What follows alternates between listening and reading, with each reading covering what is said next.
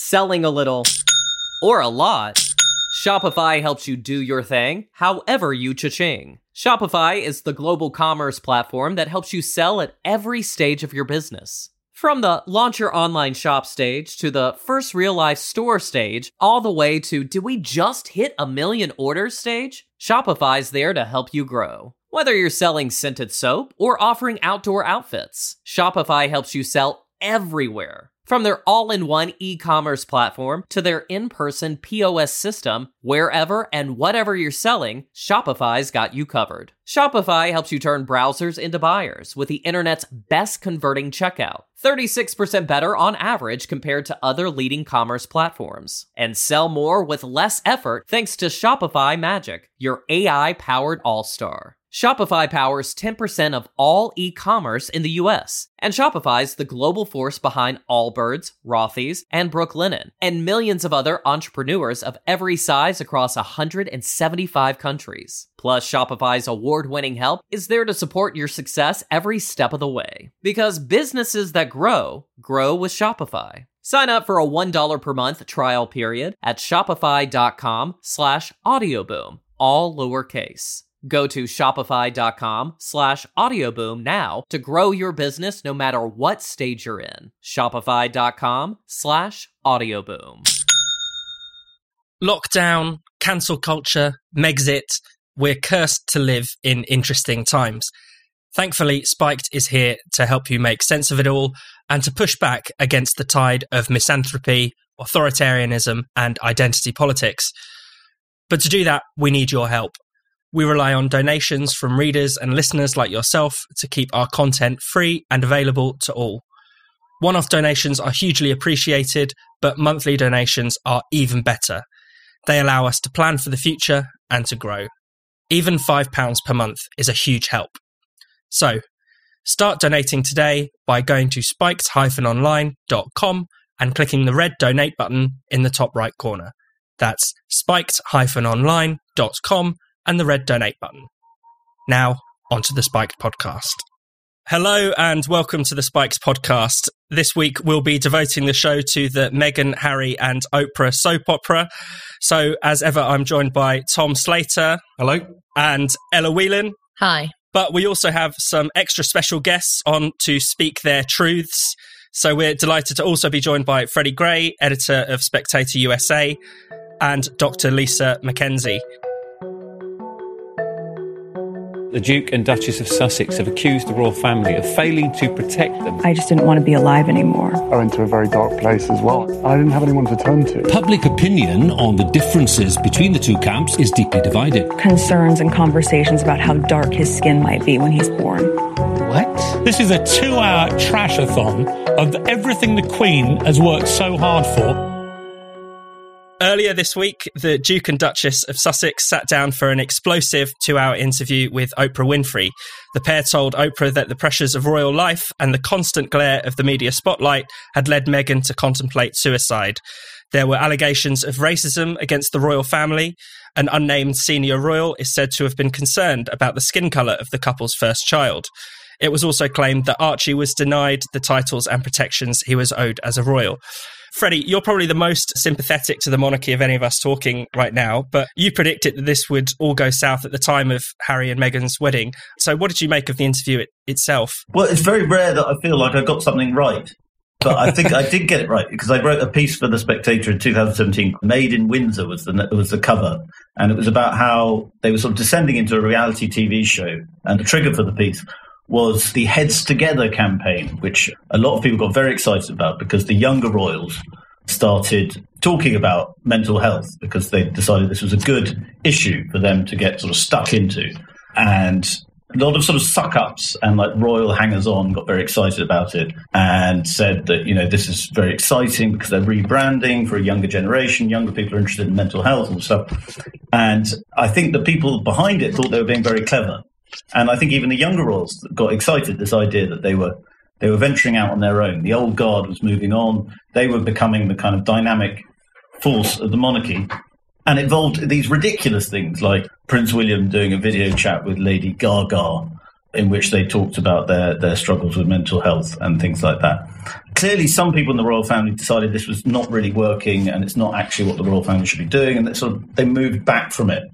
But I think Meghan and Harry were like, no, this is how we can be royals, is we can just gas on about our feelings and turn all TV appearances into sort of psychiatric counselling sessions. And I think that's what's happened. They couldn't do it within the structures of the monarchy. So there was Megxit, they left, and now they're doing it from across the Atlantic. And the soap opera is just becoming a sort of more Americanized reality TV show. You know, Lisa, there was a lot of talk from both of them about, you know, how much they've suffered over the last few years. I mean, did you have any sympathy? Yeah, my heart was bleeding desperately, absolutely in floods of tears at their plight of having to move to Santa Barbara and raising their child without being a prince. Absolutely gutted for them. No, realistically, I'm looking at this in a completely different way. The royal family, for me, has always represented something about British identity that I have not connected with ever. And I think that's something about being a working class woman from a mining community, that Britishness that the royal family sort of represent is something that I've never bought into. And so the younger royals, the Meghan and Harry and the Will and what's-her-face and the ugly daughters, I don't see them as anything new or anything different.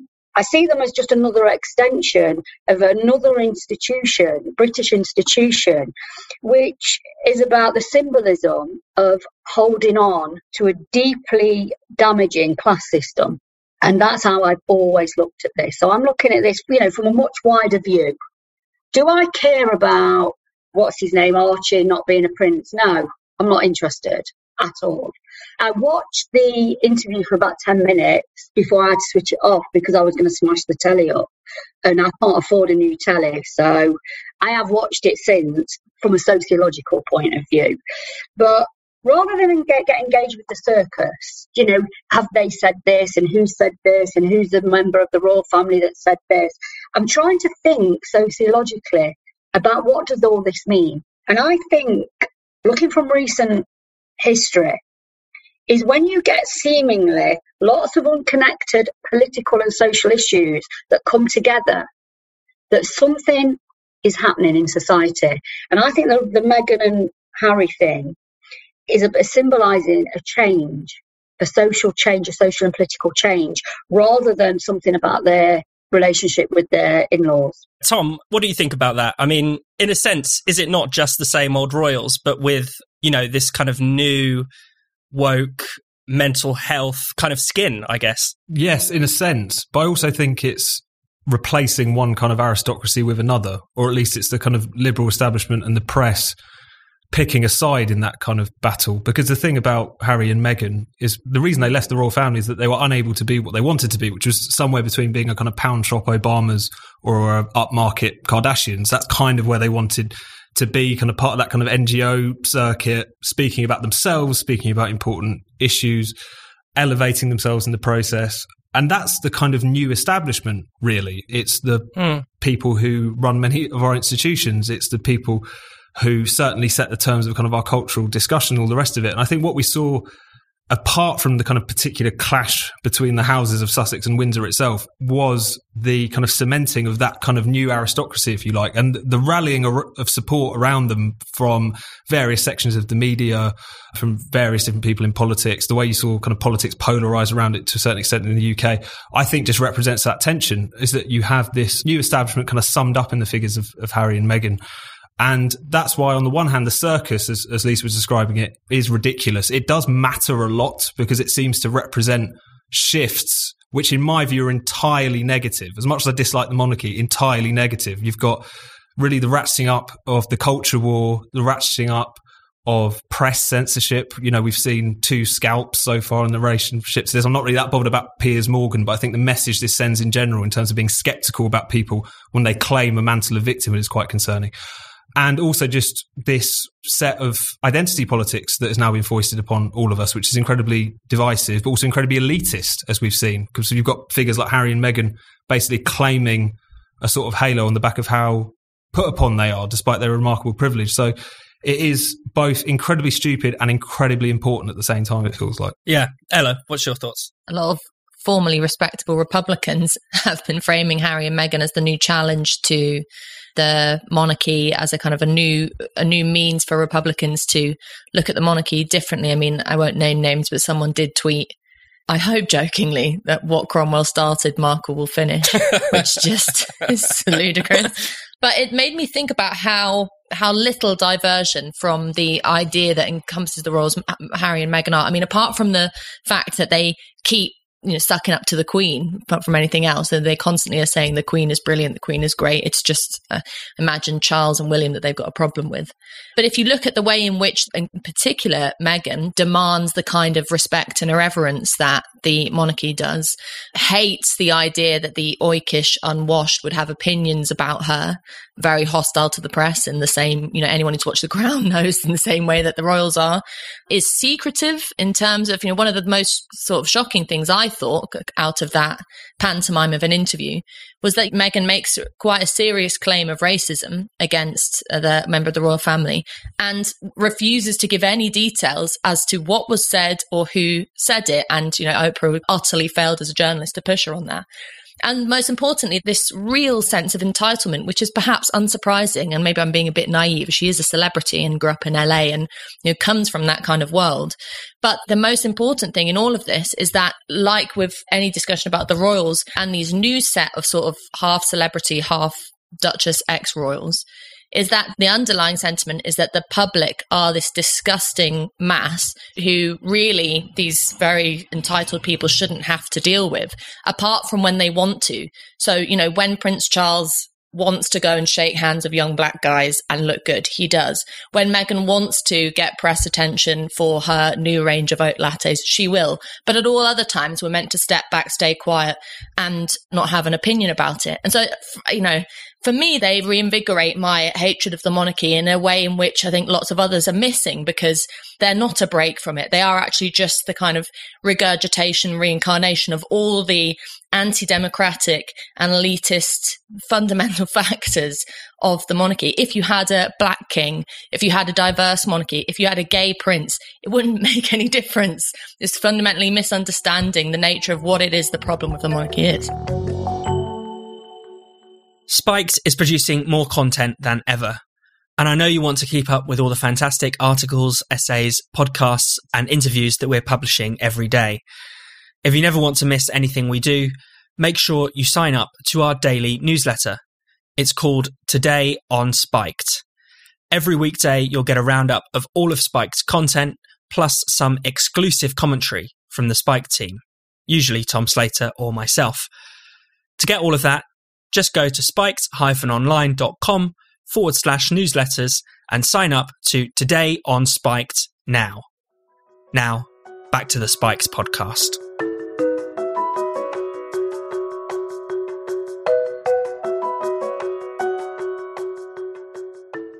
Ella, you brought up the question of the press. I mean, they've famously, been launching lawsuits left, right, and centre against the British press. Early on, Prince Harry accusing the press of having kind of colonial undertones in its coverage of Meghan. I mean, Freddie, I wonder if you could talk a bit about the US press. There does seem to be a difference in how this interview was received on both sides of the Atlantic. I mean, I've seen some polling that suggests that Americans are much more sympathetic to the Markles. The Brits are much more sympathetic to the Windsors, if anyone. I mean, what's it been like, from the US angle? I think as Brits, we should all be aware of our weird neuroses when it comes to Americans and the royal family, because we have very polar reactions to Americans and the royal. We either think that they spend all their time adoring the royal family and that they're fascinated by the sort of mystique and just the oldness of it, or we swing the other way and we go, oh, they hate us, they're egalitarian, they don't understand Britain, they think we're all racist and patriotic. And we it's self-hatred and self-loving all wrapped up into one. And the point is really for Americans, it's a massive country with a very complex media ecosystem. It's a relatively minor story. I mean, it's obviously, it's big this week because it's a big celebrity story and in a very boring time. But it's not that interesting. I think Oprah got 19 million views on the night. The Super Bowl gets 98 million views. So it's not that interesting. And I think this sort of idea that Americans suddenly all think we're racist because there's lots of people on talk shows saying what a great opportunity it was for Britain to become a multicultural country and that we'd failed somehow.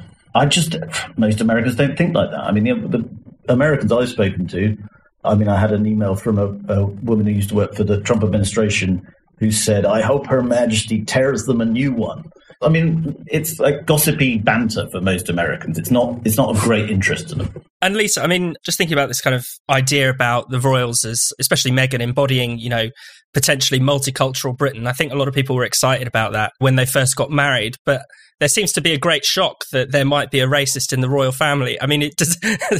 Was that anything you found remotely surprising? Is there a racist in the royal family? Of course. It's a deep British institution based on supremacy of them and everything that they mean. So, of course, there are racists. I'm sounding like I'm on Novara Media now. But, it is an institutionally racist organisation. Of course it is. It's elitist. The Queen steps out of her house and she's wearing something that's been stolen from somewhere else or somebody else. So, of course, none of this has been a secret. The press has regularly reported on racism in the palace and amongst the royal family. They've even reported on Prince Harry's racism when he was calling his fellow comrades in the British Army ragheads. So, his own racism has been reported in the press. So I don't think there's anything new here. For me, the new thing is how people have reacted to it. Of course, Prince Harry's had to apologise for racism in the past.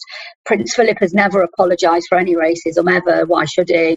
But for me, I think it's symbolic of the two countries, the USA, and I think, as Freddie's just said, this sort of neurosis that's happening in both countries, actually probably around the world, which is about class. And for me, it's about a sort of deep fear that the middle class are not getting their just desserts. The middle class are not getting the secure and safe life that they have been promised. And I think political tectonic plates are shifting. I've had a real think about this, that this situation with Meghan and Harry is connected to Brexit. It's connected to Trump, the fear of Trump returning. How do we cement liberal ideas in society? Because, God, we don't want Trump to come back. The British institutional elite, terrified that Brexit is here and what does that mean for them? And I think these things are political. Let's not forget that Meghan and Harry are surrounded by strong and powerful political ideas and people that are all using this. I start to think about the First World War and what happened the last time when the royal family fell out with themselves, and millions of people died because cousins felt that Queen Victoria liked one better than the other. And again, it wasn't about the family falling out. It was about the political and power relationships, about all of those things. And the British monarchy is still embedded in those institutions.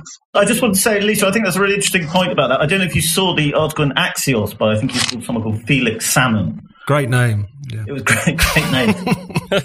He compared Megxit to Brexit in really earnestly, because he said it was white working class people rejected a pure multicultural thing, i.e. Meghan and the European Union, and threw that out because they couldn't handle it. And it's very weird. There is this sort of elite sense that the unwashed aren't ready for multiculturalism. Yeah. And so whenever somebody like Meghan is unhappy, it's because, the seething mass of the Untermensch are unable to handle her because she's mixed race. Yeah, and she's talking and she's speaking her truth.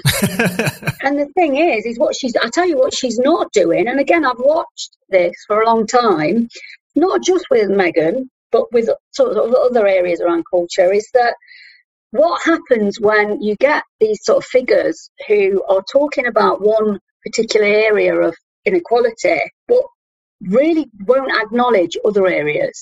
Because one thing Meghan is not talking about, and I think this is where mental health is safe ground for the middle class. is completely safe because it appears to be individual. It appears to be an individual problem. So what they don't have to do is talk about class in that, because it's an individual problem. They don't have to talk about social structure. They don't have to talk about inequality. They don't have to talk about their own privilege. And I think now this is where we're going with this, because what Meghan has not spoken about is the Black American working class, and what happens to them. She's talking about her own truth to power. I mean, for God's sake, she likened herself to the Little Mermaid. But what she didn't do is she didn't talk about the everyday experiences of Black working class people in America or in Britain. I think that point, though, is interesting because of the relationship between the obvious elitism dripping from this discussion about Harry and Meghan from that interview itself and these allegations of racism, if you like, because it seems like in the reaction to it, you get a really clear sense that accusations of racism towards the public and the newspapers they read is the means through which class hatred is kind of peddled at the moment. It's the way in which you can put a kind of legitimate progressive sheen on what is basically just hatred of these idiots out there. And the particular thing that came up, when they first got married and ever since, in the last week especially, that Britain wasn't ready for this multicultural monarchy. I mean, the monarchy was far behind the rest of the UK, let alone the working class in particular, in terms of actually being genuinely integrated, genuinely multicultural, and not being, reliant on literally bloodline in relation to that as an institution. It was absolutely absurd. But I think, again, that's why I find it so funny that you have so many alleged left-wingers and Republicans latching onto this with so much glee. Because the reason they're attached to it is not because it's going to take down the monarchy, it's because they share those prejudices about ordinary people, which is some republicanism to base your ideas on, really. I agree with you. And one of the things I'd like to say as well is, where did Harry take Meghan for her first public outing with the British public? Where did he bring her? He brought her to Nottingham, where I live. Where did he specifically take her? He took her to a youth club in St Anne's that he's been supporting, which I wrote a book about St Anne's. It's a council estate. Now that is as working class as you get, because it's in the middle of a council estate. That it's one of the most disadvantaged places in the UK. It's got all the indicators that they love. And he decided to take her there and was welcomed. And nobody has discussed that class connection, that Prince Harry has been using working class inequality for his own purposes. And nobody's talked about that. And then obviously all the jumpers on and the followers on, and particularly parts of the left, has treated this like it's some sort of working class problem around, Trump and around Brexit. Ella, do you want to come in? On the question of sort of exploiting things, one thing that struck me about the fallout of the Oprah interview in particular, I mean, Tom's already mentioned Piers Morgan leaving, but the whole Society of Editors, Fury, and the outrage that anyone would question or quibble with, in particular, Meghan's recollection of things, is very interesting. Some people have suggested that, her and Harry are just doing this as a publicity stunt, and yes, it is kind of hard to buy them talking about being really authentic, raising chickens in California, with, everyone as perfect hair and makeup, as if anyone goes into a chicken coop with perfect hair and makeup, wearing £4,500 dresses. But in particular, the exploitation of the issue of mental health has been really telling. And it speaks to the kind of blurring, the attempts of Harry and Meghan, and, as Freddie's already said, William and Kate, in their move to be new royals, the blurring of public and private. Because if you're talking to someone privately on an individual basis and they said to you, I have had suicidal thoughts, and you said bullshit, then you would be completely in the wrong. You'd be an asshole, and there'd be no question about it. But when it becomes a public political matter of a question of, a former set of royals talking about their experience with an institution that still exists and still has power in the UK, no matter how personal, you have to be able to question that statement and that truth. It is not their truth anymore. It's potentially our truth because it's out there in the public and it's about an institution that has an impact on our lives as British citizens. And so the exploitation of mental health is this sort of, understandably so, very touchy area that you really can't go into as a means to kind of kick the royal family and kick anyone who supports them, and in particular kick the British public, is really distasteful. But it's not just distasteful, it's also dangerous, because this is, you've already had, for example, Jamila Jamil, who I've written about before for Spikes, coming out and saying that feels suicidal, that Piers Morgan has made her feel suicidal. Maybe she has. I mean, who knows? Maybe she has. But weaponizing these things to very obviously for political gain is very dangerous. And you have to kind of have the balls to say, I don't care if you think I'm an awful person. If Meghan told me that on the phone, I'd be sympathetic. But I'm not going to just believe her truth on the basis of it, because it's now become an issue that's much bigger than her or Harry. Meghan spoke for all of us when she said she wanted to kill herself halfway through that programme. I think the real thing is that once you start talking about mental health, the whole truth thing that everyone keeps talking about does become totally subjective. And, Meghan can say she was married in secret 3 days before the actual wedding, even though that's obviously complete rubbish. And Harry can say that he never went, it's great that he can go cycling with Archie because he never got to do that with a kid, even though there's a photograph of him cycling with his parents. It doesn't matter. As long as he feels these things, it doesn't matter. If he doesn't feel lucky and privileged, it doesn't matter. He's unhappy, and we all have to feel sorry for him. This is sort of what wokeness, very overused word, it's what it is. It's got nothing to do with truth. It's about identity and feeling. And everybody's truth is individual. Can I just say as well, the word wokeness, I think we're going to have to redefine that. We're going to have to talk about it in a different way, because the minute you say wokeness, everybody goes, yeah, I know. It's annoying. I haven't just it was hard to come up with a better term, though. Right-wing trope. That word, the minute I hear trope, I go, oh my God, these people have got, there's no thought behind this. You're spreading a racist trope. I'm like, gone, not interested. Also, I heard someone on radio yesterday, I think, saying blatant racial undertones. If they're undertones, they're not blatant. Right? So you can't always say this stuff is obvious if you're saying it's subconscious or it's not. But this is a whole new definition of racism, and I think this comes onto the press point, because, as Ella was saying, the mental health accusations have been used to kind of completely shut down discussion. The accuser is holy. If you accuse them of basically pushing you to the brink of suicide in public. But the same is exactly true of the racism allegations, because really, as we've talked about, no specifics were really provided. And when we're talking about the press in particular and all of the cancellations which seem to have been sparked by that, this is really based on sheer assertion and imputing of motives and asking questions. Why were there so many critical stories of Harry and Meghan? Which I think the answer to that is very obvious, because they're really fucking annoying. And I've said that before in this podcast, but it's still, it's that question of, if you can say this is my lived experience, if you can say this is my interpretation of events, and you can claim the mantle of victimhood, then the accuser is holy and it's the end of the discussion. And that's a huge problem for journalism and for criticising powerful people, because what the Harry and Meghan thing has demonstrated is that even the most privileged people can use that mantle very effectively. And there's a lot of idiots out there in the media and on the alleged left wing who will completely back them in that perspective. And what really worries me is that it's not about Piers Morgan leaving Good Morning Britain. He'll be absolutely fine. We know all of that. But it's the fact that this is just going to push the narrative that the press is basically rotten and needs to be brought to heel, and is going to continue to send the signal that if these claims are made, even if it's by a public figure who had all kinds of interest to either misremember or even misrepresent what actually happened, you just have to shut up. And that's a really bad position to be in. It's bad for critical thinking, because it means you can't interrogate anything. And for me, that is problematic, because, when you are in a position of little power, the only thing you have ever got is to question. That's all you can do. And if you are prevented from doing that because it means that you're a bad person, the power relationships, become really exacerbated then, don't they? The elite stay exactly where they are. The middle class get to hold on to their space and nothing changes. And I think this is why this is a much bigger issue than the falling out within the royal family. And it's a bigger issue than it's been previously. I think this is a much bigger issue than so they keep going on about, the Diana interview. This is much bigger than that, because that was about, a person that was sort of dishing the dirt. This has been taken on by all sorts of power relationships around it, and politics, and international and global politics.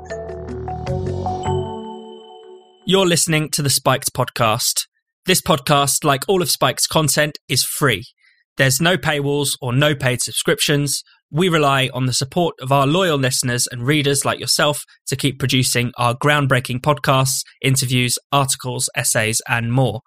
So, if you're a regular listener to our show, please do consider donating to Spiked, or even better, becoming a regular donor.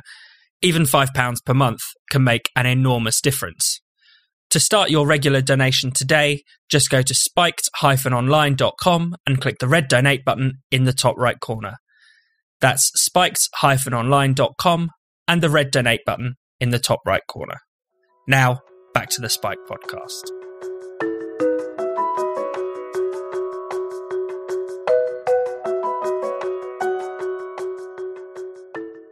We should definitely wrap up by talking about the kind of wider implications, but just on the kind of smaller stuff.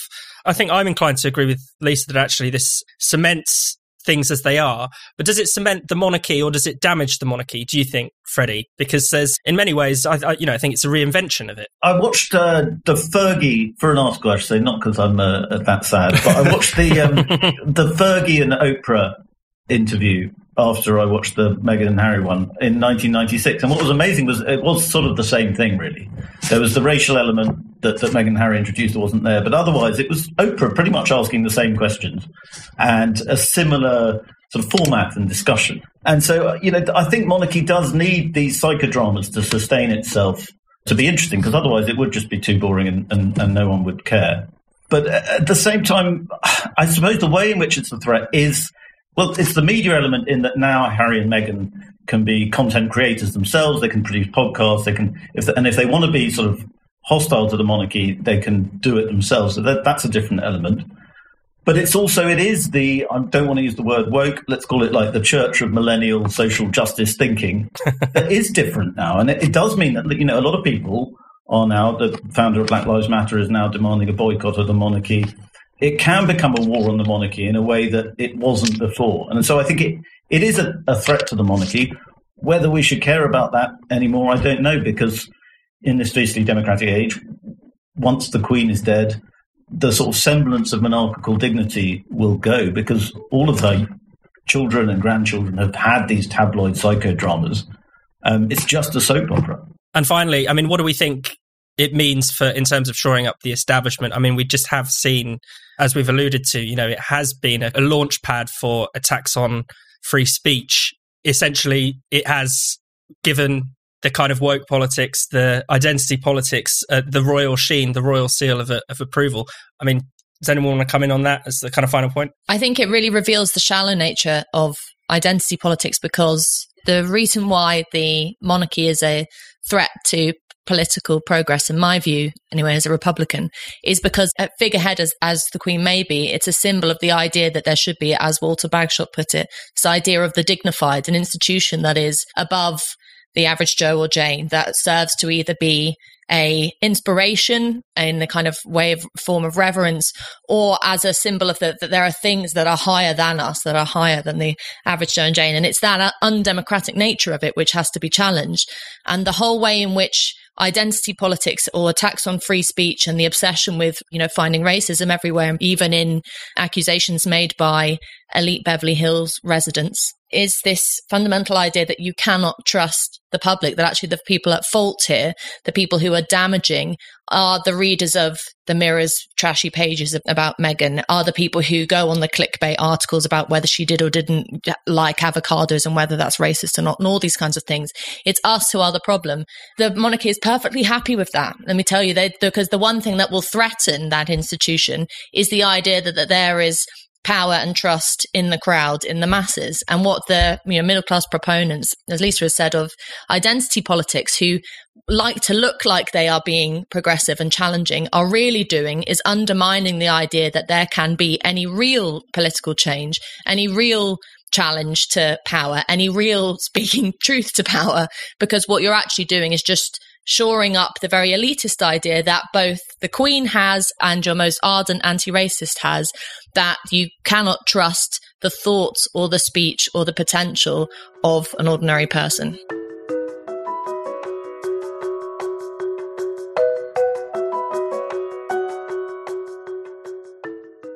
Thanks for listening to the Spiked podcast. We'll be back next week.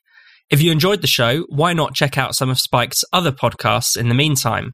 We have The Brendan O'Neill Show, in which Spiked's editor talks all about the big ideas, bad ideas, problems and controversies of life in the 21st century, all with the help of an esteemed guest.